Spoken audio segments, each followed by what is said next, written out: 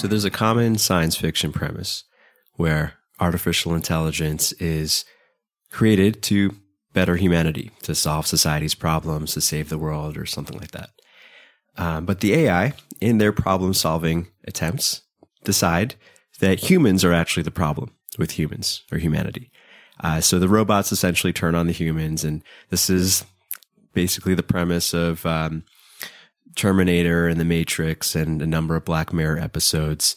And the justification that the artificial intelligence uses when it gets the chance to speak is that humans are inferior or are wrong because they don't always behave rationally.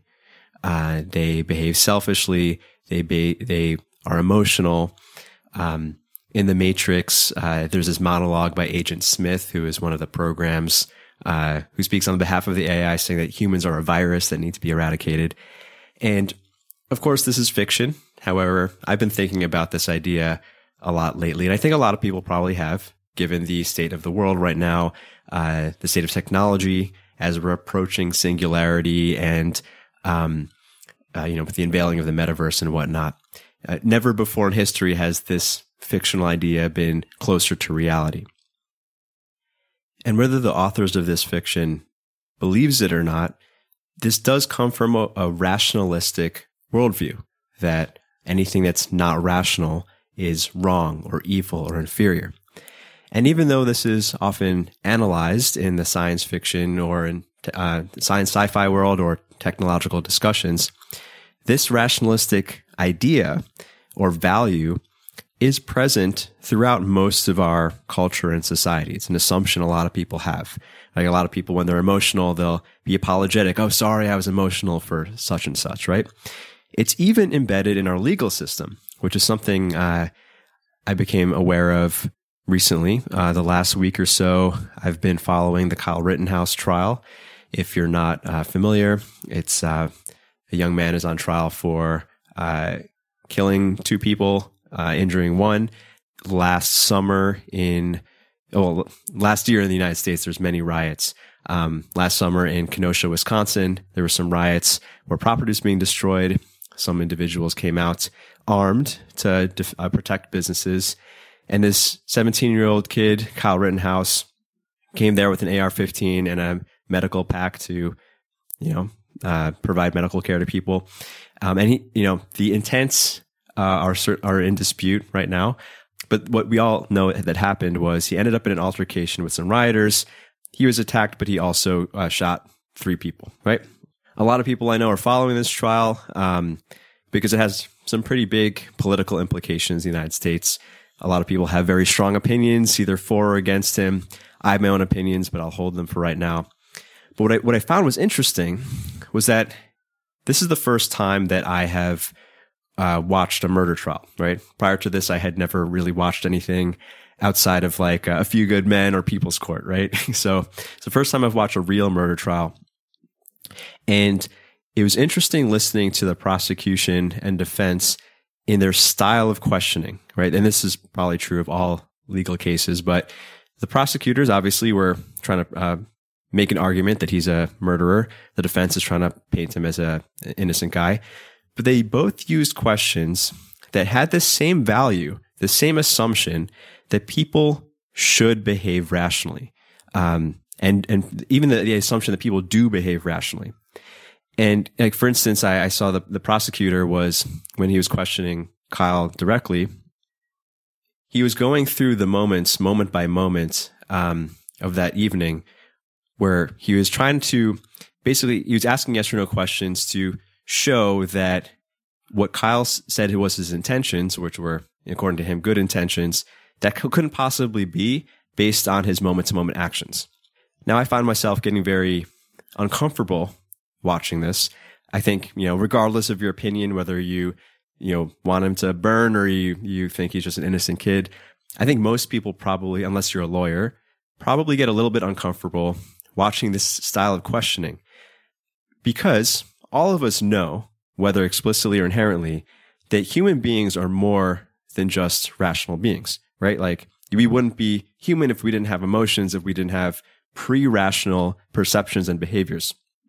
And certainly in a high tension event, like a physical confrontation, like a riot, we kind of revert to these instincts, these pre-rational behaviors. And not just in violent situations or dangerous situations, but any situation where our emotions are aroused, even in a positive way, right? Like when people fall in love, people equate falling in love with craziness sometimes, because when you're in love, you tend to abandon your rationality. When you're maybe attracted to someone, or maybe just in a high stimulation environment, like a club or speaking in front of people or anything where, your emotions get stirred up and activated, we tend to not behave rationally. Anyone who has to move beyond theory and actually engage with reality is aware of this, right? I was speaking with a client recently who works in finance, and we were speaking about emotions in the marketplace, right? Like finance is not a place where you typically think about something like empathy, for instance, or like that kind of emotionality. But anyone who actually, has to make bets on the future has to be aware of at least how human emotions work, right? This is what John Maynard Keynes called animal spirits driving the market. Like financial markets don't follow strict rational supply and demand, as we learn in Economics 101. They're driven by human emotions and these other forces, right? If you caught my episode on physiological toughness, I spoke about John Coates's theory that what causes stock market bubbles and crashes are actually the fluctuating hormones of young male traders who get exuberant when they have a high of dopamine and testosterone, and cause crashes when their cortisol levels get high, both being irrational, right? Human beings have a huge part of our consciousness, which I will define as how we perceive reality and therefore engage with it. A huge part of that is pre-rational. We can call this our animal nature. And for this reason, a lot of people will look at species such as chimps or bonobos, other primates that are close genetic cousins to us, to see what human nature is, right? Especially like in the world of relationship psychology, there's a lot of referencing to, how chimps and bonobos behave. But I would argue that there is a better species to look at to really get a sense of the human animal nature, right? And that is man's best friend, dogs. Because unlike chimps and bonobos, dogs have evolved specifically to interact with humans in human environments, right? Chimps and bonobos live in environments that are not really relatable to humans, whereas dogs, for at least 10,000 years, have specifically evolved to live in human environments. Many thousands of years ago, certain wolves started hanging out with groups of humans. The ones that were friendlier and could make themselves useful to humans got fed more. Humans started artificially selecting them or breeding them for certain traits, physical traits and personality traits. And flash forward many thousands of years, and we have the hundreds of dog breeds that exist today. So I'm going to refer to in this episode the human animal nature, especially when it comes to our social brain, how we interact with other members of our species when it comes to things like power and status, dominance and submission, but also things like connection and the sense of belonging, the sense of attachment, and even some more human qualities that like something like the sense of deservedness, like how much you believe you deserve. I would say all comes from this inner pre-rational animal nature, what I'm going to call the dog brain. And I would argue that if we can learn to see the world through the eyes of a dog, then we can get a much better understanding of how our pre-rational perceptions and behaviors work, which would allow us to have more conscious control over them and perhaps even change our default tendencies, what we might call our imprinting, right? So if you have tendencies that, reactions to things that you don't typically like when it comes to emotions, whether maybe you express your anger too much or too little, whether you exhibit fear around other people when there's no reason to, whether you believe you belong or don't belong or things like that. These are all dog brain programmings that we're going to discuss in this episode. And for the sake of illustration, I'm going to be speaking about my two dogs. About 6 months ago, Nalai and I adopted two puppies, Rumble and Xena. Rumble's male, Xena's female. They're siblings, and so therefore they've basically been in the same environments almost all of their lives. But what is very interesting for me, because this is not the first time that I have raised dogs, but it's the first time I've raised dogs since learning many of the perspectives I have now on human consciousness and psychology. It's also the first time I've raised dogs in a non-urban environment. And it's been very interesting observing their personalities because even though they've been in the same environment, they have very different personalities. They interact with other dogs and humans very differently. And based on their behavior and reactions to things, you can kind of see that like they have very different imprintings and essentially different worldviews. And specifically when it comes to two core traits that I would attribute to the dog brain, which is a sense of trust and perception of status. Rumble assumes in general that he's generally trusting and assumes he's high status. Xena is generally distrusting and assumes low status. Now, aside from just speaking about my puppies, I do think given that they're kind of polar opposite personality types when it comes to social personality types, which we'll speak about in this episode, they do represent kind of extremes in tendencies for people, right? Some people are a little bit more like Rumble. Some people a little bit more like Xena. There's also two other personality types that we'll talk about, and I'll have some dog examples for that too. But it's good to understand this, and we're going to kind of use them as examples of how we can perhaps identify and also modify our dog brain imprints. Before we jump in, I have a quick offer and request. This episode is brought to you by Kudra. As you may know, a couple months ago, actually say earlier this year, after reading Michael Pollan's book on caffeine and some other sources, I recognized that I wanted to cut down my caffeine consumption. A lot has come out about how it harms sleep. And as I'm kind of on this kick of realigning my values with presence and well-being, this was important. The problem was when I gave up coffee the first time, if you did catch any of my episodes from earlier this year, I had really bad caffeine withdrawal. Like it was rough. So I started drinking this herb known as Genostema pentaphyllum or Jiaogulan in Chinese, because it's an adaptogen, not a stimulant. So an adaptogen helps your body respond to stress by bringing it back to homeostasis. So for one, it helped me with my caffeine withdrawals. I basically had no caffeine withdrawals when I later on gave up coffee. And it also, similar to a stimulant, will help wake you up when you're tired, when your nervous system is depressed, but it'll also calm you down and lower your cortisol levels when you're wired. So it's a very awesome herb in line with my values. And it's also pretty tasty. It tastes better than most tea, and you can just brew it like tea. It's very great. I drink more than a liter of it every day, and it has had very positive impacts on me. So I'm very thrilled to promote this. If you want to try it for yourself, you can go to drinkkudra.com. That's drink, KUDRA.com. If you order before Christmas, you can get 10% off for life, and there's free shipping in the United States. drinkkudra.com. And that was the offer. Here's this request. After the last solo episode of The Dark Night of the Soul, well, first I want to say thank you. A couple of you guys who listened to the podcast sent me some nice messages about it. If you did catch that episode, I was kind of going through this challenging soul searching period when it comes to my work, which includes this podcast. And it really means a lot to me that, you know, that this makes a difference, whether it's listened to by 5 people or 5,000 people, whatever. But here's my humble request, because if you did catch that, you know that I deleted my Instagram and YouTube for certain value reasons, which means I'm a little bit less, this podcast is a little bit less findable. So here's my humble request. If you enjoy this episode, if and only if you enjoy this episode, and you happen to know someone who might enjoy it too, or find it interesting, it would mean a lot to me if you shared it. I will say on a personal note, I mean, all of this is a personal note, but some of my friends who I speak with the most, we kind of have become a lot closer by listening to some of the same podcasts and discussing it, right? I think it's great food for thought. I have many voice note threads going on different podcasts I listen to. So anyway, it's just a fun thing you can do, and it would mean a lot to me.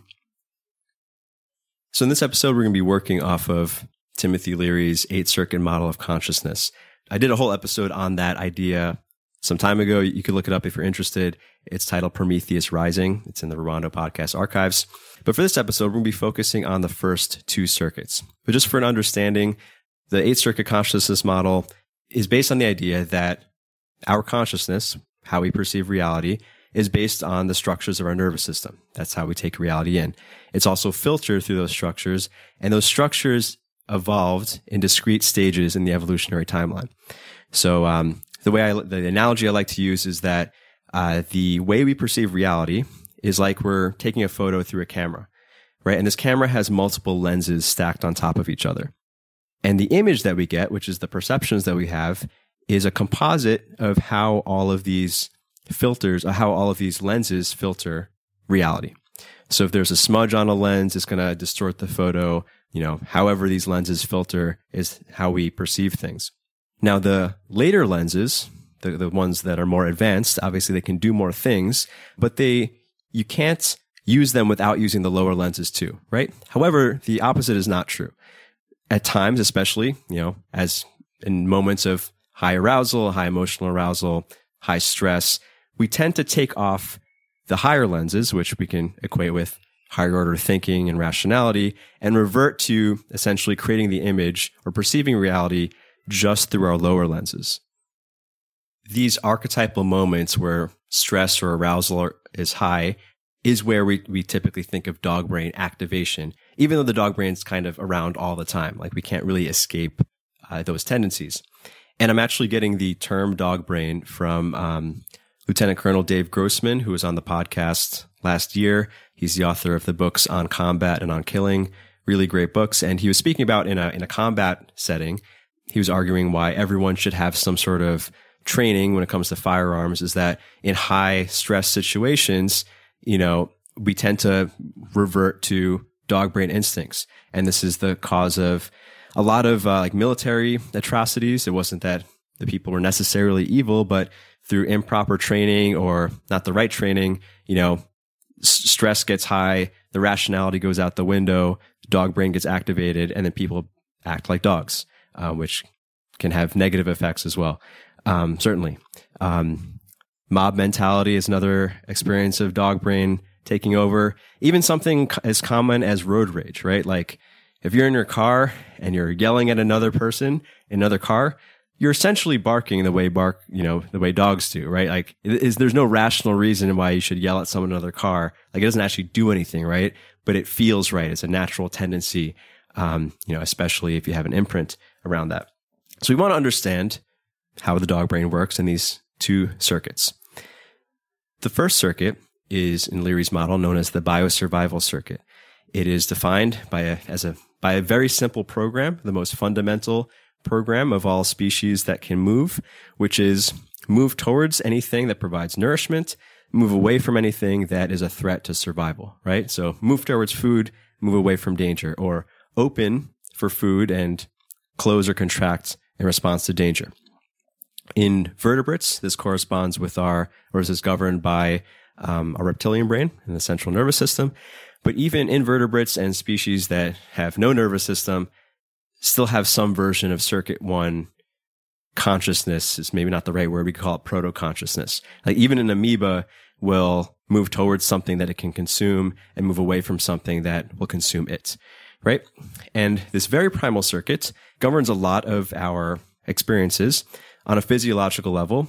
Anything in our body that can contract, so ring muscles, sphincters, when I'm speaking about grounding on an emotional level, I often ask people to pay attention to the state of their butthole, right? People laugh, but a lot of people, I think men especially, or at least men have reported this to me more than women, that they realize that in response to stress, they tend to clench their butt. It's kind of just like an unconscious reaction, right? Even though it makes no sense, right? What are you stopping by clenching your butt? Also, clenching your fist, obviously, is a reaction to a stress or a threat, but even something as involuntary as your pupils, right? Like if you are looking at something delicious and you're hungry, your pupils will dilate. Same thing as if you're looking at someone who's very attractive or someone that you find very interesting. Whereas if you look at someone who you find repulsive or you hate or you fear, your pupils will contract. they open to take more light in, they contract to take in less of that thing. And even if you've never thought of this before or considered this, we have this, instinctual awareness that this is true. It's even shown in cartoons, right? Like in a cartoon, if they want to show that a character is happy and at peace, they draw the pupils really big. If they want to show that a character is afraid or angry, they make the pupils tiny, right? Even if you never thought about this, you can recognize this. If you ever make eye contact with someone with pupils big or small, you can feel it, right? This is one of the reasons why date spots always have dim lighting, because dim lighting also dilates pupils, which makes people look more attractive and look more attracted, right? Which I guess helps the human mating ritual. Now, if our circuit 1 programming was perfect, it would react with a perfect right amount of contraction for a given stressor, right? Like, obviously, if there's a predator, fire all your muscles to get away. If there's a bad smell, maybe you just close your mouth and scrunch your face to try not to smell that thing. But imagine you smell a bad smell and your entire body contracts as if there's a predator, right? This might seem like a silly example, but this is essentially how trauma works, right? When we say someone is traumatized, they're essentially contracting due to an old event in response to a present event or in the present. This can be from physiological trauma. This can be from emotional trauma. You see this in relationships a lot, maybe not in not necessarily in a severe way, but a lot of us are, most of our unpleasant behavior that we exhibit to our loved ones comes from, stressful times in our past, and we're still reacting to it in some way. So when it comes to circuit 1, our circuit 1s, are not blank slates. Like every reaction that we've had in our lives stays with us on some level. And we would call this our imprinting. Most of us have a tendency towards some version of imprinting or some, if you imagine a continuum from anxiety, contraction, perceptions of scarcity to trust and openness and feelings of safety, most of us have a tendency to fall somewhere in this continuum of that's kind of like our default state, our default level of openness. Obviously, what we're experiencing is contextual, moment to moment, but if you've ever noticed in yourself or someone else that they reacted with hostility or had a defensive reaction when there's nothing to be scared of, or the flip side can also be true. Like, if you had a very peaceful upbringing, the kind of like the naive country bumpkin goes to the city and doesn't realize he's being conned. He just defaults imprinting. His default imprinting has him trust everyone, right? There can also be negatives with that. I spoke a little bit more about circuit 1 and circuit 1 imprinting in the episode on abundance, the abundance model episode, where essentially, the psychological experience of scarcity versus abundance is a circuit 1 experience, right? The experience of abundance I would define as trusting the future, whereas the experience of scarcity is distrusting the future, regardless of how much stuff you have or whether it's rational. This experience is typically based on one's circuit 1 imprinting. Circuit 1 imprinting starts around infant stage. It typically maps to your maternal upbringing, whoever nourished you, or whether it was a good experience or bad experience, and it continues through our life when it comes to these core survival experiences. Like when someone's experiencing anxiety, usually it's irrational, right? You might be anxious about whatever it is you're anxious about. Typically, even in the moments of anxiety, that the stress isn't actually going to threaten your survival, typically. But that doesn't matter, because on this primal level, this part of you, this circuit 1, is afraid of death in some way. For millions of years, this circuit 1 programming was enough to keep many species alive and continue to pass on their genes so the species can continue to exist. But at some point in our evolutionary timeline, some species evolved a more advanced strategy beyond simply moving towards things that are nourishing and away from things that are dangerous. And that is the strategy of herd security, which is basically there is safety in numbers, or you can better achieve your survival and replication goals if you hang out with a bunch of members of your species. So this was very useful for prey animals, right? So like if there was a zebra or a bird flocking together, being in a herd, decreases the likelihood that a predator will pick you out. The reasons why zebras have stripes is because it makes it harder for a lion to pick out a single one when the herd is running together. Also, it was beneficial to predators. By working together, certain predators like wolves, like lions, can take down prey that it's too big for one individual to do on its own. So sociality, the ability to basically cooperate and live and interact in some way with members of your species, was very useful. However, it required new equipment. Reptiles don't have a capacity to socialize, right? Like when we call someone reptilian or say someone's cold-blooded, we are implying that they lack empathy or they're not able to have empathy, which is like true on a literal, like a concrete level. Reptiles don't have the mechanisms to experience empathy.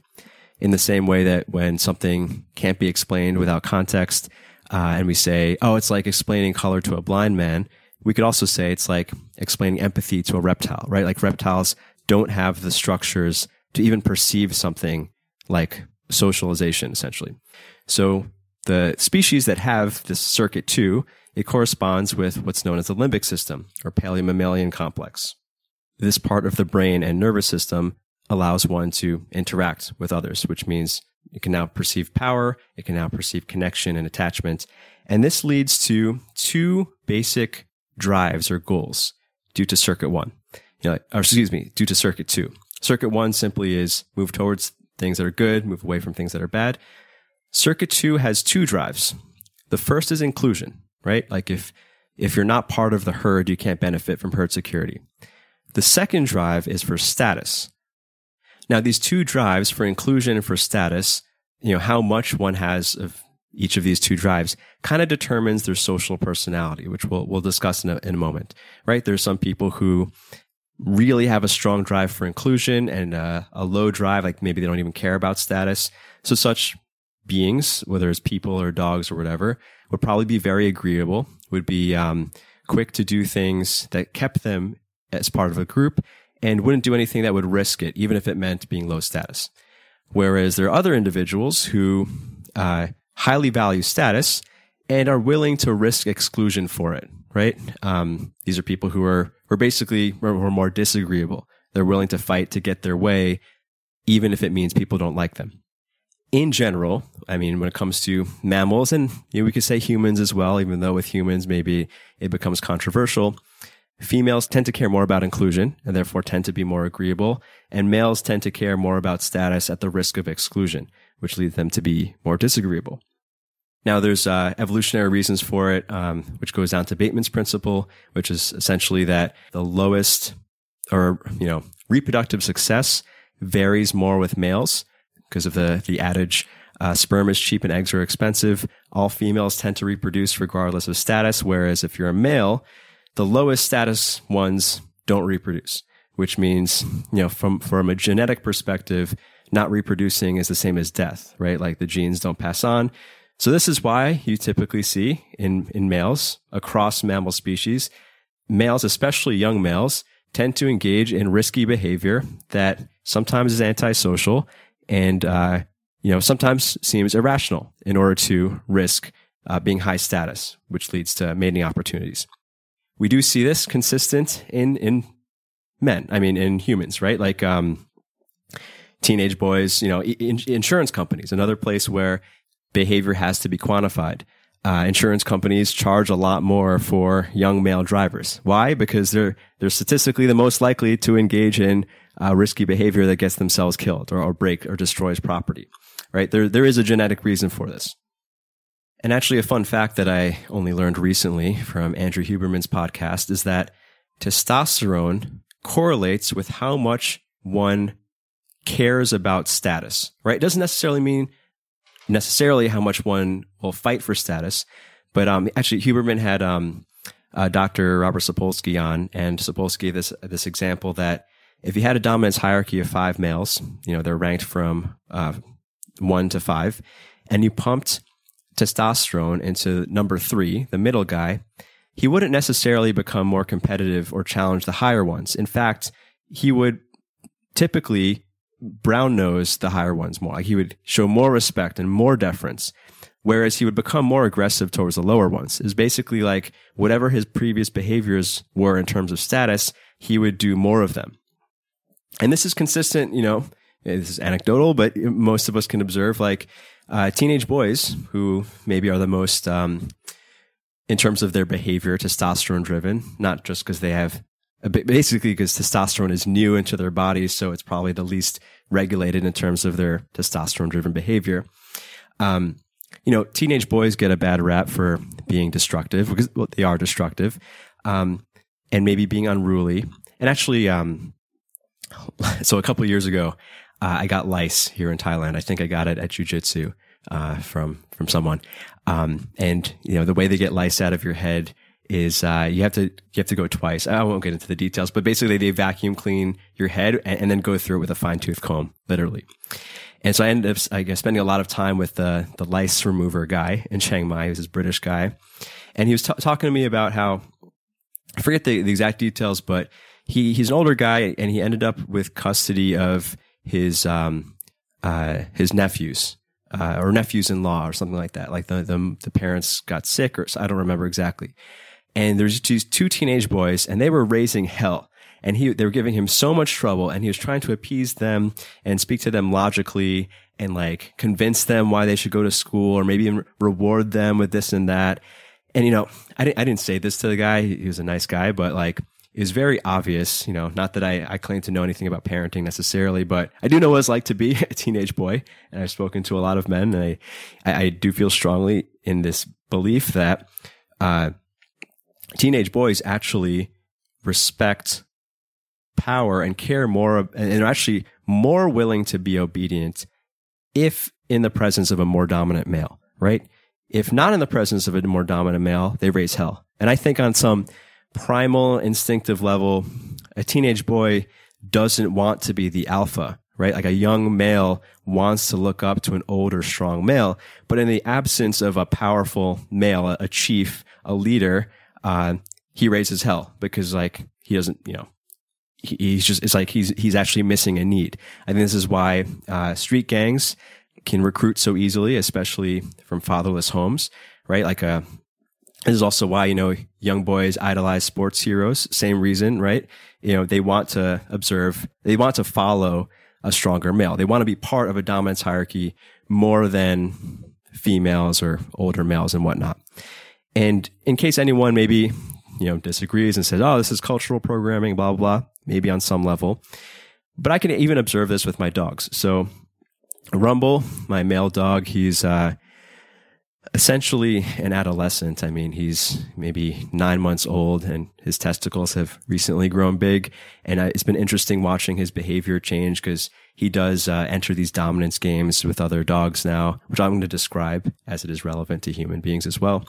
But one thing that's interesting is that he loves big male dogs, right? Like he's fairly friendly with all dogs, but like when there's a big like alpha, like very secure, physically imposing dog, physically imposing male, he gets so excited and he's licking their face, which is like friendly submission act. Like he's so thrilled to be around a more powerful dog. It's almost like like a 7-year-old kid jumping for joy because his favorite basketball player is there or whatever, right? It's interesting to watch. Now, individuals, whether they're dogs or people, have different ways that they approach these drives for inclusionist status. And here's a little dog story. Couple months ago, this is actually just last month, Lai and I were staying in a town called Pai in northern Thailand, kind of like this hippie town, a bit rural. And we were out in the farmlands. And every morning I would take the dogs for a walk. And being in the farm country, the dogs got to roam free. Like you don't see leashes in sight. There's some street dogs, but there's also the domesticated dogs, like all have their territory. Like they all behave more animalistically than say a city dog would. And as we would approach different neighbor dogs, like they would come out to rush out to meet us to assess if we were a threat to their territory, which is something we'll talk about later this episode. They would go through this dominance game with Rumble, and then eventually they would see that they're both friendly, they'd wag their tails, and they would actually join our pack. So after the first couple times I did this, every time we would walk, through the area, all the neighbor dogs would kind of like join us one at a time, like just joining the gang and walking around. And we'd have like this little pack. This one afternoon, I was walking with Nalaya and the dogs, and 3 neighbor dogs joined us, and we're all walking together as a little pack. We took this other road home, and we got ambushed by this dog we had never seen before. This huge, imposing, like, it kind of looked like a Great Dane. I've been calling him Scooby-Doo for that reason.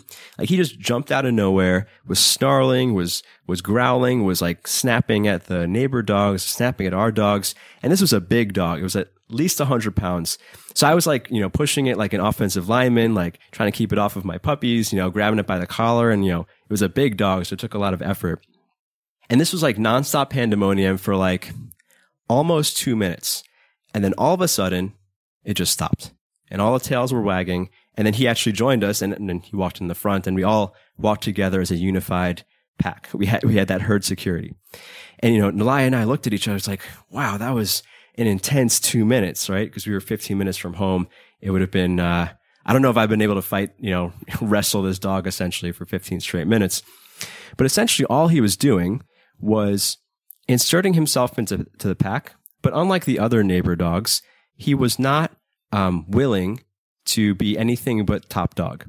So he came in with hostility, threatened aggression, used aggression against each dog until he got submission, so that they saw him as the alpha, and then the group could basically be unified and act together as a pack.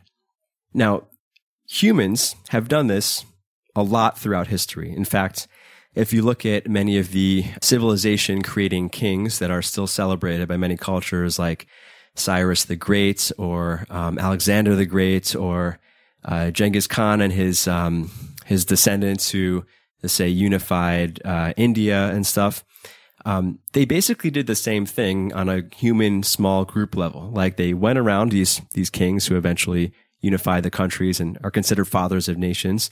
They went around, threatened violence on the individual entities, the smaller tribes or smaller nations. And maybe they fought them, maybe they got submission, and then they unified them into one group so that they can act together as a more powerful nation and identity. And it's interesting that like, these cultures these peoples, I should say, that got conquered, eventually identify with the conqueror and celebrate him as the father of the nation, right? You see this in Greece, right? You see this in Iran with Cyrus the Great. You see this anywhere where there's like a king who unified the country, right? Even though it's done through violence and aggression, whether with dogs or with people, there is a function to it. There is a benefit in that it unifies disparate groups, and then the group becomes more powerful. Like a lot of our modern nations were started in some way in this form. And this even occurs in modern day, not just in a violent way. The violent version is less common in the modern era, and hopefully it stays that way, although you never know with the political climate these days. This still happens today, though, on an ideological, political basis, right? Like ideological groups are often absorbing other ones to become bigger and more unified, which gives them more power, right? In the United States, nowadays we have 2 major parties, but in 1776 there were many political parties. Eventually they started like merging and being absorbed by others, and now we have Democrats and Republicans, right? Which are such powerful forces that a third party can barely exist. So the dominance hierarchy creates order. However, obviously the hierarchy means that people are not equal. Dogs are not equal. And the reason why this is that this is perhaps the only way that a pre-rational being can unify. Because dogs can't get together and have like a democratic convention where they like discuss, how should things, obviously they can't do that, right? But they can get in line. Birds can have a pecking order, right? Like I raised chickens last year, partly because it was a gift, but partly because I wanted to, as a meat eater, I wanted to know what it was like to raise and slaughter my own food. it was, I did an episode on that. It was a very important, useful experience. But honestly, I should say, and honestly, I don't feel bad about eating chickens after raising them and seeing how like they are so aggressive to each other. They are not nice animals. The pecking order is really real. And if you're, we had this one chicken who was a little smaller, all the other chickens would basically mess it up all the time, like pecking its neck. Like it was really terrible. Like these birds are nasty. And while it's, certainly not nice, there is a function for it because by having a clear order, it takes away one infighting, right? Because if they didn't have an order, when a given resource would become available, there'd be too much ambiguity, or there'd be inner contention of who should eat first, like who should get the first mating opportunity. So having an order takes away the ambiguity, removes the requirement for constant infighting over things, and there's a clear order of what happens. I could even see this in my two dogs, my 2-dog hierarchy. Rumble's the alpha, Xena's the beta. And when they both have enough food to eat, but when I put the first bowl of food down, Rumble always gets it. There's a part of me that, thinks from a rational perspective, like, I should make it fair, right? I should feed Xena first sometimes. But even if I put the food bowl right in front of Xena, she will not eat until Rumble eats. This might not seem fair or nice or equal, but it does take away the ambiguity between the two of them, right? She gets the second bowl. We can see that in human organizations where dominance hierarchies are very important, for instance, the military is one. The reason is a very practical reason why this has to be, right? Critics of the military might say like, the dominance hierarchy in the rankings is all because, only power hungry people join the military. Like, I mean, there might be cases of that, of course. But the practical reason is it takes away ambiguity, because if two groups of combatants were in a battle with each other, and one had a clear chain of command, and the other one was trying to vote on things democratically, like should we attack them from the front, should we flank them, etc. Obviously, the one with a clear chain of command would operate more efficiently as a single unit and would probably win. And especially in a high-stress situation like a battle, humans certainly revert down to their dog brain. Actually, I remember when I was in Marines OCS, and just to be clear, I did not serve, but I went through officer candidate school there. They would teach us, like, when we pack our pack, everyone has to pack their pack exactly the same. Like, you have to put your batteries in the same pack, your ammunition in this pocket. The reason being that if you become a casualty, the other people don't have to spend a lot of time figuring out where things go, right? Everything could be like, his ammunition's there, right? In high stress environments, we end up reverting to our training. We have limited ability to make quick decisions. Now, just like Circuit 1 has we all have imprinting or tendencies around our perceptions of trust versus distrust. Circuit 2 also has this. So if we imagine our Circuit 1 imprinting continuum, right? So you can imagine a horizontal line where on the left side is distrust, hostility, defensiveness, anxiety, contraction. And on the right side is trust and assumed safety and friendliness. You can imagine that one line. And then you can imagine a vertical axis now for dominance and submission, right? The top is dominance, high status. The bottom is submission.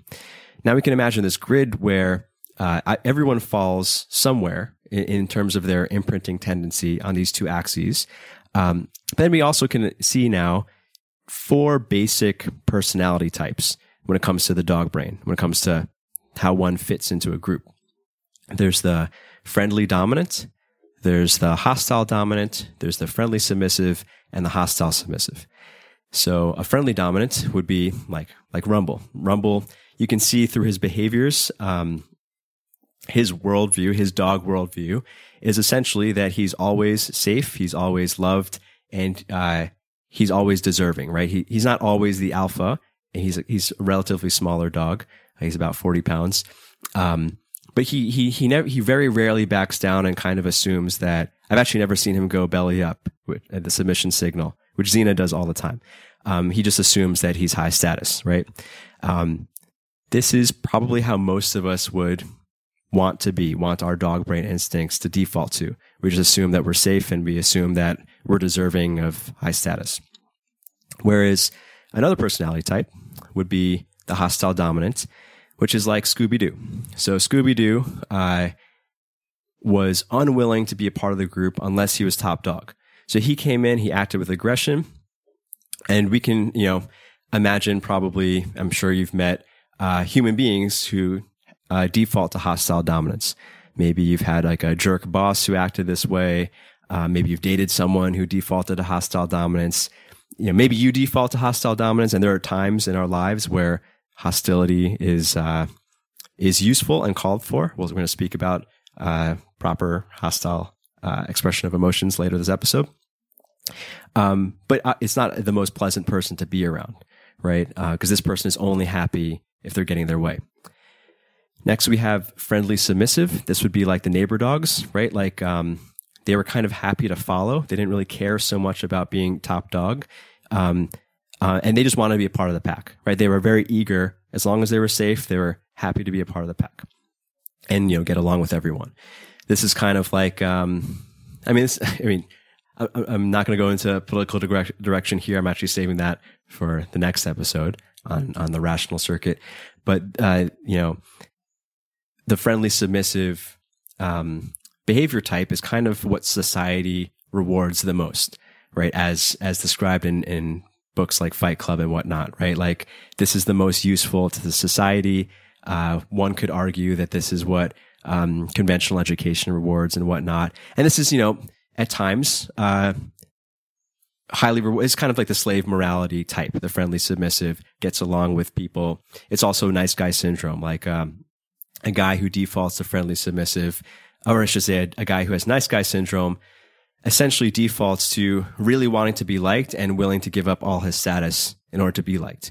Which, the reason why there's a term nice guy syndrome is that this experience, while perhaps not useful to women as well, is, typically leads men to having some pretty terrible feelings, right? Because on an instinctual level, our primal emotional reward system recognizes that even though we're getting liked, if we're super low status and abandoning ourselves for it, it's really bad on a genetic level, right? Like we're not going to pass on our genes. No one wants to sleep with the nice guy, etc. Finally, we have hostile submission, which, as much as I love my other dog, Xena, she does fall into this hostile submissive type where you can see by her behavior, unfortunately, even though she lives in a happy, loving home where she gets enough food and love and all that stuff, she tends to distrust everything, right? She barks a little. She barks, whereas Rumble pretty rarely barks. Like she barks at everybody. She's threatened by everything. She's afraid of all dogs. And unlike Scooby-Doo, who will fight to be, fight other dogs, maybe unnecessarily, Xena is very quick to submit. Like she'll bark, but if someone invades her territory, if someone like gets in her face, she'll immediately go into submission. As we can imagine, whether it's a dog or a human, someone who defaults to hostile submission probably isn't having as good a time. Friendly dominance can have its negatives too. Even Rumble has gotten himself into trouble. He actually got attacked by a dog this morning because given that he always assumes that he's dominant and safe, sometimes he does some foolish things like wandering onto a big dog's territory, which is not great. But Xena's experience, her experience of reality is more unfortunate. And if you're a person who experiences this default assumption that you're not safe and people are out to get you, obviously that's not a very pleasant reality to live in. Because while the dominance hierarchy is useful to the group, it's great for group survival, it's also great for the gene pool in that it prioritizes the fittest, right? Like if there's limited food to go around, the top dogs, the most fit members of the group will eat first and survive, whereas the lower ones won't survive. For the individual, unless you're at the top of the hierarchy, you're not having a good time, right? Like it's not great.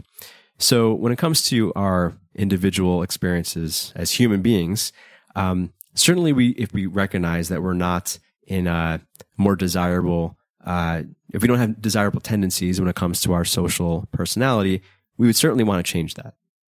Because in most social situations, most people aren't thinking directly about things like status, right? Like, and truthfully, it is kind of an insecure way of looking at, let's say, your friends, to constantly be thinking like, am I higher status or lower status or anything? But on some implicit level, we all experience this. And like this experience of low status perception, on a subconscious level or on a mass collective level can be seen in what we might call a sense of deservedness. So this is something I actually learned from some of my friends who've been through Al-Anon or ACA, like these 12-step programs for children of alcoholics. One of my friends was telling me that a trait that children of alcoholics tend to have is that they assume that they don't deserve the good version of things. Like he was telling me that a child of an alcoholic, typically, if they're in a grocery store and there's a cereal they want, there's 2 boxes, one that's intact and one that's damaged, they'll tend to pick the damaged one. And then they'll leave the nice one for someone else, right? It's irrational behavior, but it's a tendency that people who are imprinted in a certain way tend to have. And again, you can see this again with dogs, in that Xena will never eat the first food, right? She always leaves it for Rumble, which is nice for the peace of our society, is not the best for someone in Xena's situation. So before we speak about changing our personal imprints, because recognizing and admitting to flaws in yourself requires some awareness and humility, we can talk about observing in other people, which requires very little awareness and humility.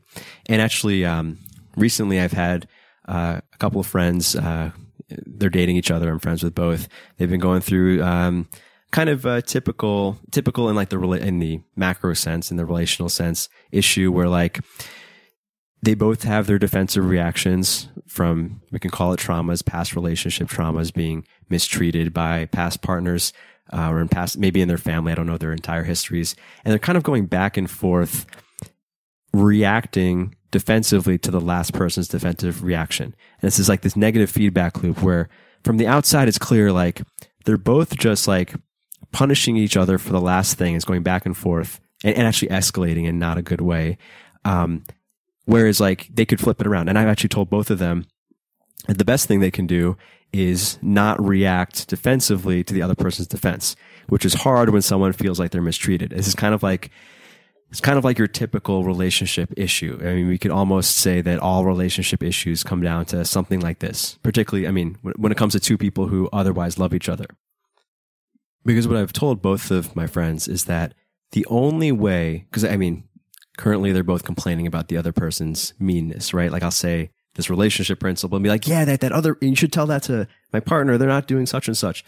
But what I've been telling each of them is that the only way to move through this, you know, to get someone essentially out of their negative dog brain tendency, I don't use this language when I speak to my friends, but this is the idea, is for one, recognizing that they have this defensive tendency. A person has a defensive tendency or an assumption of hostility that they're not safe because at some point maybe they weren't safe, right? They had this experience maybe when they were young or an early relationship or with their parents or whatever. They gave them this need, this necessity to have a defensive reaction, which is now unpleasant to you. So if that could happen, if that could be imprinted into them, the opposite can also be true. It can be a little bit more difficult when you're trying to teach an old dog new tricks. But when someone's acting out, essentially, if you give them positive feedback, if you let them know that they are essentially loved and safe, maybe they won't do it the first reaction, maybe they won't do it the second reaction, but I mean, at least this is my relationship belief or my relationship strategy that I offer anyone, is that you might as well try doing everything you can to respond to their venom with love.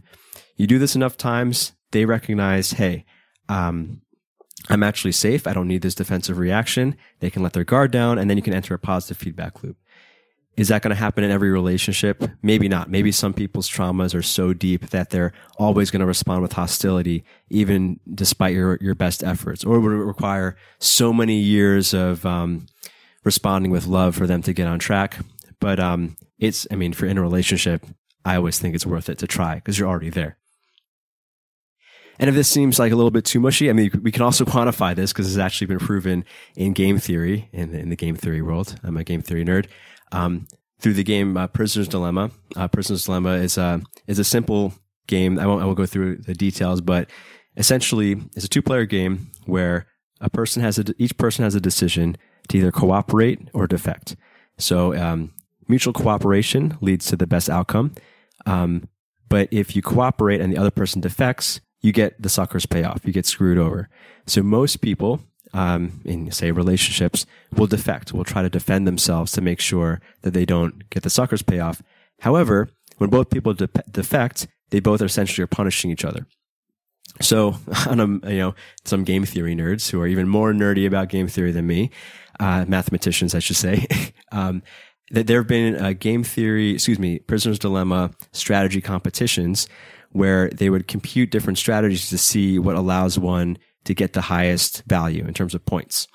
Because obviously if you're cooperating all the time, you're going to get screwed over a lot. If you're defecting all the time, if you're being hostile all the time, you might not get screwed over, but you'll never get that big payoff of mutual cooperation. So for a while in the game theory world, the belief was that the best strategy is what's known as tit for tat. Like is essentially the golden rule in reverse. Whatever you do to me, I'll do to you. If you cooperate with me, I'll cooperate with you. But if you screw me over, next time I'm going to screw you over. The problem with tit for tat is that it can only go in one direction. It's great when both people are cooperating. But if someone messes up, if someone, feels fear and defects, then the other person is going to react with defecting, and they're always going to go back and forth being hostile. In game theory, in notation, it stays static with a lower payoff. But in real life, in relationships, but it also in warfare, in most physical altercations or, invasions of states, this escalation to hostility usually happens because of this, right? This negative feedback loop of tit for tat, but it's usually, two tit for tat. Whatever, people usually escalate by acting a little more aggressively than what's done to them. So we get this negative feedback loop where things basically escalate into huge harm off of what maybe was a misunderstanding. So the game theorists found that the best strategy was something known as tit for tat with forgiveness, which means if you cooperate with me, I'll cooperate with you. But if you're mean to me, I'm going to be mean to you. However, after a couple turns, I will forgive you and go back to being cooperating with the hope that you'll cooperate with me. It's been shown through many simulations that the highest value strategy in Prisoner's Dilemma is this tit for tat with forgiveness, which means in a relationship, and maybe this is a little bit harder on the foreign policy level, but certainly within a two-person intimate relationship, if you can do your best to not have a defensive reaction and respond with love to the unpleasant behavior, there's at least a chance that you can re-imprint the other person to recognize that they're safe. This doesn't always work, but it's worth a try. The same principle applies in re-imprinting yourself, right? So and actually we tend to have more control over ourselves than anyone else, certainly. So, but it does require a little bit more attention. And so actually I have an example. Recently, I started this new business, with Kudra, the adaptogen thing. I've been kind of fumbling around. This is new for me. And I have an acquaintance who has been in a similar business for a really long time. And I was reaching out to him basically with like an offer for an offer to work together, which just because he's established and I'm not in this industry really benefits me and doesn't benefit, it's not that big a deal to him. So I noticed that in messaging him, I've known him for a while socially, but in this context, I started to feel pretty inferior. And I started to feel like, I started to feel insecure. And then I was actually getting into like this negative spiral within myself where I was feeling ashamed of feeling insecure because I have this podcast where I talk about security among other things. And here I was getting nervous about texting a guy. It reminded me of like when I was younger and insecure with women and I would think too long about what to text a woman. And I was like, man, I can't, it just became a spiral. Thankfully, I caught myself in the spiral and I recognized, okay, this is irrational. But the funny thing was, while I was in this kind of like inferior feeling state, I could not think of like a normal, secure way to text him. This kind of simple sentence, right? Every set of words that came to mind were like kind of needy state or kindy, needy, like beta sentences. And I could recognize that this was the wrong thing to text, but I could not for the life of me think of like, what is the normal way to communicate between two men? Like it was not in my head. Thankfully, I've advised guys on what to do in a dating situation where like, there's guides online for like how to message women on Tinder or text game or whatever. And I'm generally against those things because even if you use a proven joke or flirty message that someone else deemed was correct, if it's not coming from you, eventually you're going to be found out, right? Eventually the real feelings, the neediness will bleed into the communication and, it's not going to be sustainable.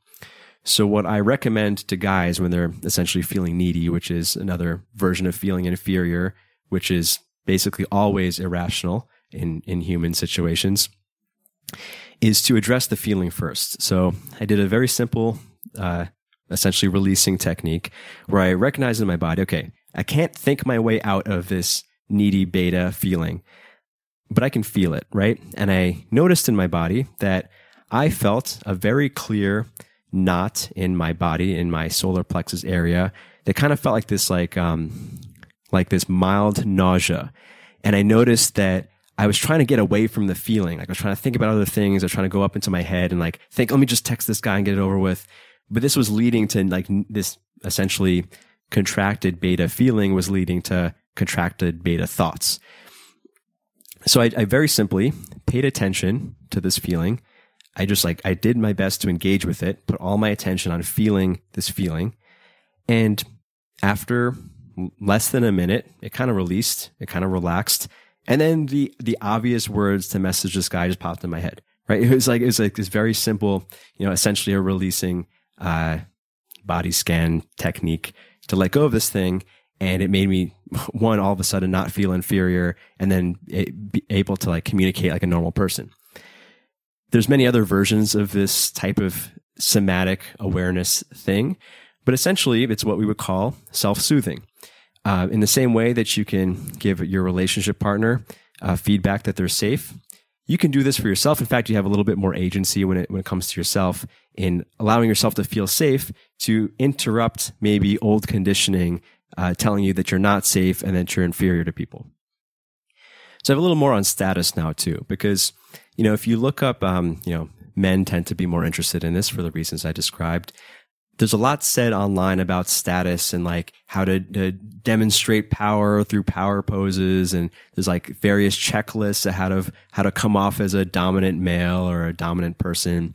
And again, just like the texting thing, I think if you're thinking about all those things all the time, one, you're putting yourself in your head. And two, only a low status person thinks that much about it, right? Like, just thinking about a checklist and whatnot. But in the same way, as is the thesis of this entire episode, if we can understand how our dog brain perceives status, we can get a little bit better control over this perception of status as well. So Timothy Leary actually calls Circuit 2 the emotional territorial circuit. It's responsible for more nuanced emotions, but it's also tied to territory. Animals, and especially Circuit 2 animals like mammals and birds to some degree, care a lot about territory. And from a human perspective, sometimes it doesn't make sense, right? Like, when I walk around with my dogs, if we cross some land that has a dog, the dog always comes out to charge. Or if it's a little bit afraid, it might bark. Like the dog every time confronts anybody who enters his property.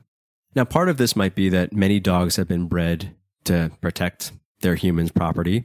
But the other part of this is that the way that the dog brain maps reality is through space. I mean, the Circuit 2 consciousness is known as space binding consciousness. According to Alfred Korzybski, his ideas in terms of reality perception, I'm going to share probably in the next episode. But he calls animals space binders. Animals map reality to physical space.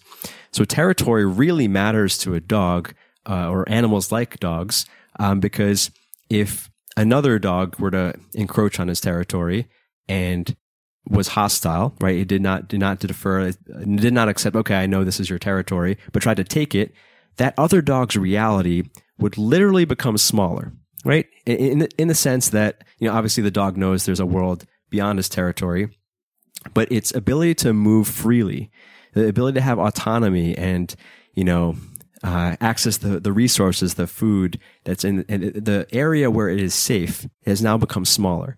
And for a dog who, doesn't think beyond this is everything, right? This matters more than anything, right? To lose territory is to make your literal world smaller.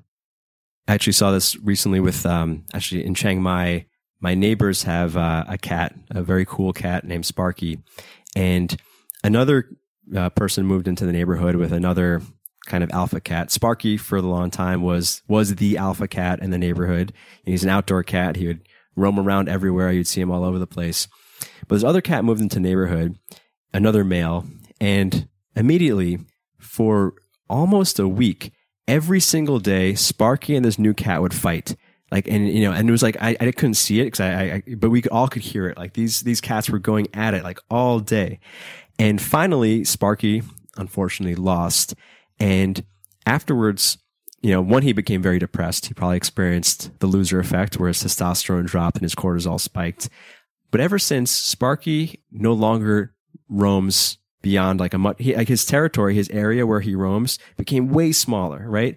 Essentially, the other cat had taken away most of his world. Like Sparky, because he respects the dominance hierarchy and perhaps knows he can't beat the other cat, just doesn't leave this smaller area now. And this is why it matters from such an animal's perspective. Actually, a funny example with humans. A couple of years ago, I worked on a film. Actually, if you look me up on IMDb, I have exactly one acting credit, one screenwriter credit, one assistant director credit. It's all from the same film. I was working with this great guy. It was a small crew.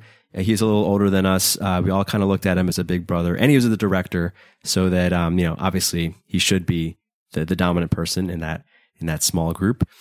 But he and I would meet every morning for a while to work on the script together, and we always had breakfast together. And he had this funny idiosyncrasy where, and I don't think he did this intentionally. I think it was just maybe it's a random thing he did. Was that throughout our meal, he would constantly fiddle with the stuff on the table, like the salt and pepper shaker, his napkin, his plate. And every time, in small movements, he would push things away from him and towards me. So whereas when the food came, we'd both be taking up maybe half the table. By the end of the meal, his stuff would be taking up more than 3/4 of the table, and my plate would be up on the edge. And, I didn't really notice it in the beginning. I actually only noticed it later on. And, I never got to ask him if he did it intentionally, but I don't think he did. I think, he actually grew up in a war zone. I think he, was naturally just a dominant guy because he was on a personality level. And this was just an unconscious, natural tick or, tendency he had to keep taking up more and more and more space. I don't think it was hostile. In fact, in that setting, I was happy to defer to him. But this is just funny that space and power, has such a direct relationship. Another human dog brain example. I remember when I was young, I read the autobiography of a Crip named Monster Cody, so a gang member, and he wrote an autobiography of his time on the streets. And I remember this one line, or this where he was describing his day-to-day life when he was a gangbanger, where every day all he lived for was to wake up, drive around with his set members, and kill enemies and defend their turf, right? And this was in Compton, and then he was defending, some block radius, right? That's what he lived for, in his words. And I always thought that was really interesting in that, he joined a gang not for reasons of money necessarily. His day-to-day life is defending his territory for this gang, but because he joined the gang, he has to do it. It's kind of this circular thing of why does he care? Why did he choose to be in that reality where he does that? And, you can have your judgments of this or that, but it was essentially his dog brain. He certainly was experiencing some level of fulfillment and purpose from it, because essentially he was doing what dogs do when they prowl their territory, which is defend it from enemies. And on some primal level, he was getting satisfaction from it. Now, most of us, unless you're, in a war zone or something, don't have this direct experience where we're defending our territory or our land so that we have freedom of movement.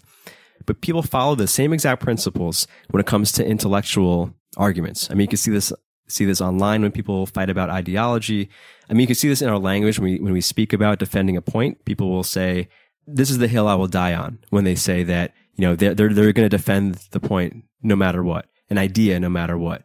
And in the same exact way that a dog will have to confront someone over their territory, because a loss of territory means a loss of reality, people, even though it's not rational, this is kind of a dog brain application of the rationality circuit, where people will essentially treat their ideas as if someone proves them wrong, their reality is becoming smaller. I mean, and in some ways it is. And well, actually in next episode, I'll speak about the ideological side of one's perceived reality. But people treat their reality the same way, as if it's territory that they have to fight for in order for them to continue to exist. This is why people get so fired up, obviously, about religion and politics. Religion nowadays is something that is not exactly common that people argue about anymore. But you see this in politics. You even see this in things like nutrition or parenting. Or, you know, I often bring up the paleo versus vegan arguments, because sometimes you're like, man, why are these people getting so heated about food? Like, it's not that big a deal. But to someone who is subscribing to a certain ideology, that is their territory that they have to fight for. Because if they didn't defend their space, they would have some sort of emotional consequence. So the dog brain in us determines status essentially through a game of chicken. Like, who is willing to take up more space at the risk of fighting. And this kind of like dominance play between dogs, it's been very interesting, because as Rumble has gone through puberty and grown testicles, I've seen him engage in this behavior more and more with other dogs.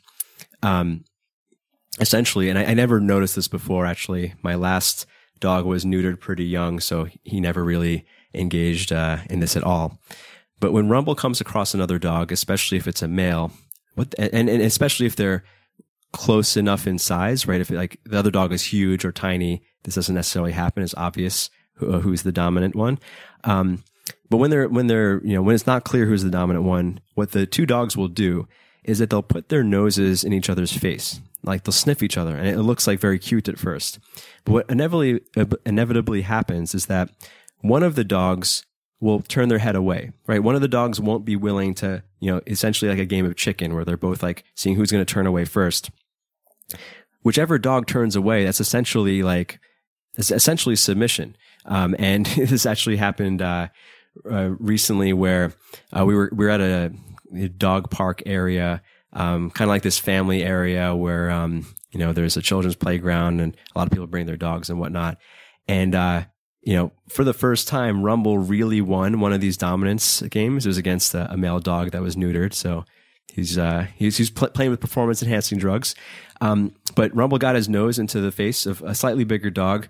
This dog, surprisingly, turned his head away really quickly, and then Rumble took this as a cue of, I'm the dominant one, and he proceeded to hump the crap out of this dog.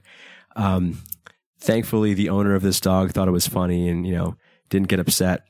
But actually, while this was happening, and I thought this was, just a funny juxtaposition, there was this children's playground right there as well.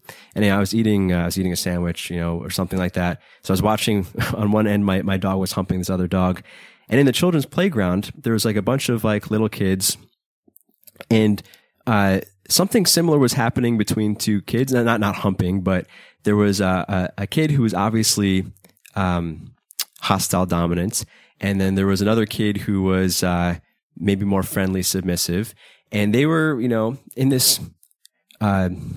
Essentially the same thing of determining status, where the hostile dominant one was hoarding all the toys and taking them away from the friendly submissive kid.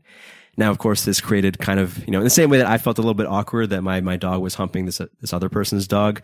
It was obviously a little more awkward for the people with the human children, where I did feel kind of bad for the father of the mean kid, because obviously no one was getting hurt, right? Like, the parents of the submissive kid probably wanted him to share, and they were muttering things like, oh yeah, that kid's mean, don't worry about him.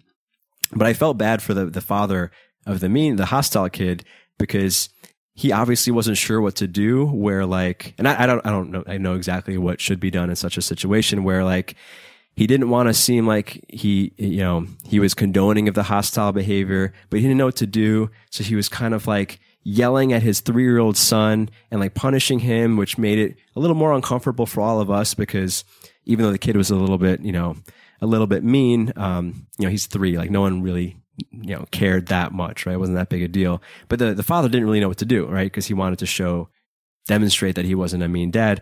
And one could maybe postulate that the father's aggression led to the kid's aggression. Won't necessarily go there. To the dog brain, status is determined by the willingness to take up space, which means a willingness to risk exclusion. There's a transgressive quality by taking space. Like that's just the way it is. Rumble was taking space from the other dog. The kid was taking space from the other kid, and actually on the same afternoon, there was this, the alpha of this area was actually a street dog, which funny enough, his name was COVID. This is really mean dog. I don't think he even belongs to anyone, but, he kind of just controls the area and the cafes in the area feed him. And he's generally okay with people, but he's really mean to dogs. Like he's known for biting dogs and stuff. And, we had been to this part of town many times, and every time COVID would basically assault our 2 dogs, right? Who were initially quite small puppies. But on this afternoon, after Rumble humped Yoda, COVID came over, but he obviously had witnessed this. And for the first time, he didn't try to invade the space of Rumble, right? He actually respected Rumble because he saw Rumble dominate another animal and actually was now willing to share space with Rumble. Now, while all of this, status-seeking behavior in dogs and often in people can seem aggressive, and it is transgressive, and there is like a necessity of hostility on this level, with human beings, we can equate this with simply being willing to express your real emotions. And Gabor Mate has this great talk. It's on YouTube where he actually speaks about some of the negative health effects of being a submissive personality or being a people pleaser. And actually, he told all of these stories about people who essentially live for other people and suppress their own emotions. And in his words, it actually caused cancer in these people. He was saying like this is, the selfless people pleaser is actually making themselves sick and depressing their nervous system. Whereas the healthy thing is to express your emotions. And he actually says in that talk that the purpose of one of the emotions that people often suppress, which is anger, the purpose of anger specifically is to take up space, is to like get people out of your space. If someone invades your space, you react with anger, you push them away verbally or physically. And actually, interestingly, the word for anger in Chinese is yangqi, which, it's a combination of the word yang, as in yin and yang, like masculine, penetrative, forceful, and qi, which is, as we understand in the West, like energy. Although my Chinese-speaking friends have told me that this is a mistranslation, qi actually means stuff, but won't get into that. Essentially, the word for anger in Chinese is male energy, or like outward yang energy. Now, the thing is, and, this is something I think we can learn from dogs because, while this looks like very aggressive and, some part of us might be like, oh, couldn't there be a better way to like, determine status or, prove that you're not to be walked on and whatnot, or, or interact with other people. The thing with dogs, though, is that their aggressive behavior, or they're growling, they're snarling, even fighting, if it comes down to it, it never lasts forever, right? Like dogs don't show grudges. In fact, and this I learned this from a dog trainer. They simply, they growl, or they show displeasure when they don't like what you're doing, and they wag their tail and show pleasure when you're doing what they're doing, what you want, what they want, right? It can flip in a second, just like Scooby-Doo flipped his switch once he got the submission from everyone, and you can see this, with any dogs, like they growl and then they go back to wagging their tails immediately. And as humans, because of our rational consciousness, it's actually what we could blame our rationality on, that we hold on to grudges. We allow feuds to go on for generations and escalate, whereas dogs are simply happy once you start doing what they want. Dogs are very quick to return to homeostasis. They respond to a threat and they go back to normalcy, which is, if you caught the episode on physiological toughness, essentially what defines a person as physiologically tough. Like your body reacts aggressively against a threat, and then quickly goes back to homeostasis. Whereas a physiologically weak person doesn't react enough. And we can say emotionally, the emotional equivalent of this is like suppressing your emotions and not expressing it in real time. So they linger. And then this causes a stress reaction because your stress response is, lasting much longer than the event, right? And this is essentially what trauma is. Or a person with chronic anxiety is still reacting to things that are not there because they're basically, on some primal level fearing their survival. Now, one exception to this with dogs, because dogs actually, even when it comes down to like fighting or real shows of aggression, they almost never kill each other, right? Unless they're trained to be fighting dogs or something. Like two dogs will typically determine their status and then they just go back to peace, even if one is more fearful than the other. The only time this is not so true is when dogs get into packs. When they're physically in a pack, they develop what we would call with humans is mob mentality. Because the reason why dogs don't typically kill each other one-on-one is that even if a dog has a huge advantage over another dog, fighting is dangerous. One-on-one fighting is dangerous. Even if you win, you're likely to get hurt. So, instinctively, the dog brain has a break in it. Like, once once the threat is gone, it'll go back to peace.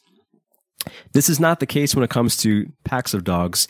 If you've ever seen a pack of wild dogs, which I've seen quite a bit here in Asia, especially at night, they can be very aggressive. Like dogs that during the day I'd be happy to pet. If I see them at night snarling in a pack, that same dog I would stay clear of, because that, in a pack, just like people, entering mob mentality, in numbers, they feel way more safe. They're way more willing to engage in fighting because with that herd security, there's a less likely chance they'll be physically harmed. Now, this happens also with on the ideological level. If you look at where people get super violent and dehumanizing the other, and so like righteous and aggressive and willing to fight, essentially, this rarely happens one-on-one. This happens when people band together with others, and they're essentially a part of their dog brain is now activated, where they're now feeling extra bold and extra aggressive. This is something, I think, as we, given the political climate of the world, and maybe this has been true during all eras, it's good to recognize that you and I and all of us have a dog brain, and a lot of our emotions are tied to these environmental cues. So if you find yourself being aggressively angry at the other side, maybe consider that this is some vestigial dog brain programming that's not that useful and not actually what we might call objective reality. Like there's no reason to go up in arms over something. And, not to go back to the Rittenhouse trial, but if you do take a peek at some of the things that people say on both sides with the amount of emotional vigor that they say it, and I'm guilty of this too. I have my opinion about what may happen. It's very easy to be roused to unnecessarily feelings of violence. Because bringing it back to an individual level, the most secure default personality, the most high status, friendly, dominant personality doesn't spend its time trying to attack, right? And this perhaps is my last dog story. So right when we first got the dogs, this was, back in June or something, they were fairly tiny puppies. Nalaya and I went to a resort. Actually, if you did catch my Orpheus episode, that weekend I proposed to her. She said yes. And we went to this resort with our two puppies, and we didn't know this, but there were like 12 dogs that like lived on and around the resort. And right when we got out of the car, this big like boxer looking dog, like pit bull-ish, was super aggressive and mean and like charged at my puppies. And like, similar thing with the Scooby-Doo. Like I was like, oh shit, like, am I going to have to defend our dogs nonstop? Are we going to have to keep them inside the hotel room all the time? And we were carrying them, and it was annoying because this dog was like so up in their face. But then out of nowhere, like kind of like it had this other dog appeared, kind of looked like Balto, if you remember that cartoon, popped out of nowhere, charged at this mean like pit bullish dog, knocked it over, and then left. Right? He basically was like just slapping the mean dog into shape, and then he went to go do his thing. Because we realized, and this is one of my first dog lessons since getting dogs, is that the actual alpha, like the real secure default alpha, the true friendly, true dominant, doesn't waste time trying to prove it. Essentially, I've been calling him Balto. This true alpha dog has his attention outwards on other things, right? Defending the territory, mating with his mating opportunities, which I assume he has because he's the alpha. He only turns his attention inward to deal with threats on the inside, right? Like when his subjects, when his betas are acting out of line, he comes in and polices them, and then he goes back to like doing his thing. Because actually, we were there for 4 days. The only time we ever saw this alpha dog was when he was coming in to police the mean betas. Whereas betas, they don't have anything to do, right? Like if you're not the alpha dog, you're not getting so many mating opportunities. You don't have the responsibility of defending the territory. So what do they do with their time? They attack downwards to ensure, like, okay, I might not be the top, but everyone should know that I'm higher than the rest of you, right? And actually, this is consistent with what Robert Sapolsky shared about how a high testosterone, not alpha male, will become aggressive to the lower ones. And even John Coates in his book, speaking about his experience on Wall Street, he would say how he noticed when there was bad market news, or when, the higher ups, were chastising the managers, the middle managers would become super aggressive to the lower ones. And he was equating this to chimpanzees, actually. When a chimpanzee is dominated by a more alpha chimpanzee, his next reaction will be to dominate a smaller chimpanzee, like a female or like a smaller male. This is kind of just like how a beta soothes himself by passing on the hostility. And, to bring this to the human level, this is kind of like essentially someone, taking out their traumas on other people, or, taking out their insecurities or, hostilities on other people because they're too afraid to confront the person or the source of their actual stress. Whereas the highest response, whether you're dealing with another, a relationship partner, people in general, or especially with yourself, is to respond again with positive feedback, with safety, with love. And okay, actually, I said the last one was my last dog story. This is my last dog story because throughout this whole episode, I've been, speaking about my 2 dogs and, basically with the understanding that most of us would rather be like Rumble, friendly, dominant, and less like Xena, hostile. And as a dog owner, right, one of my sources of stress, specifically with Xena, is that because she feels so much fear all the time, she barks a lot, right? I mean, maybe not so much as some dogs really bark a lot, but she barks much more than Rumble. She barks an unnecessary amount. She just behaves hostilely to people, unfortunately. And initially, I tried to dominate that behavior out of her the way that our dog trainer explained, like just like smack her on the head or yell at her just so she knows that like that's not okay behavior. Don't bark. And I tried that for a while. But the problem with that is that I was basically trying to dominate her on the circuit 2 level for behavior that existed on circuit 1. It was like a little bit more primal. So like she knows that I hate when she barks, right? Like when she barks and I say her name, her tail goes between her legs because she knows I don't like that. But she still can't help barking because her feelings of fear and her hostility imprinting is even more primal than her submission to me as like her pack leader. So I tried smacking her for a while. Not only do I not like smacking her, but I do, honestly, I get angry sometimes when she's barking, when she's actually safe. So we've been trying this other approach recently, which is instead of yelling at her when she's barking, I just say I just do use my nice dog parent voice. I'm not going to do it now. It's embarrassing, but I talk to her everything's great. Right? I basically am trying to give her a lot of feedback in the moment that she is safe and that she is loved and she has no reason to feel threatening. And I've only been doing this for a little bit, but already we've noticed her barking has reduced greatly.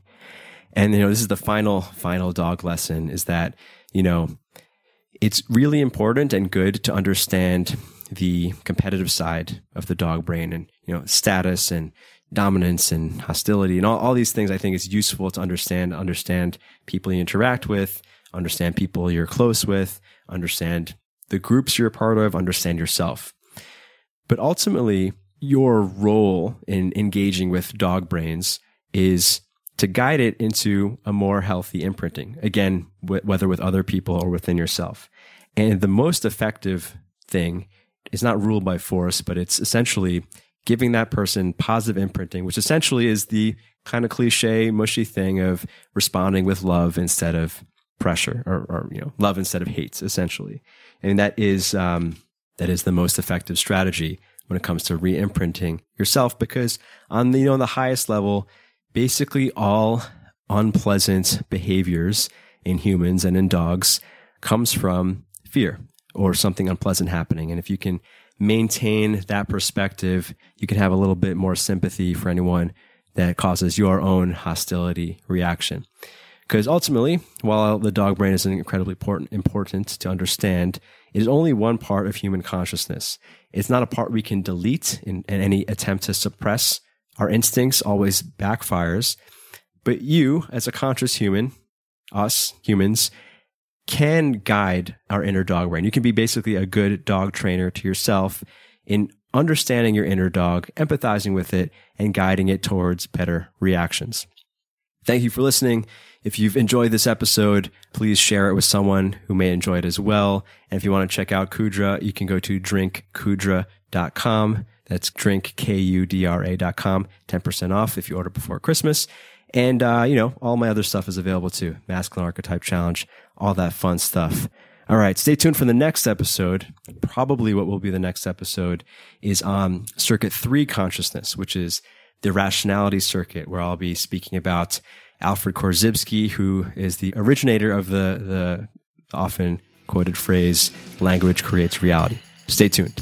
Goodbye.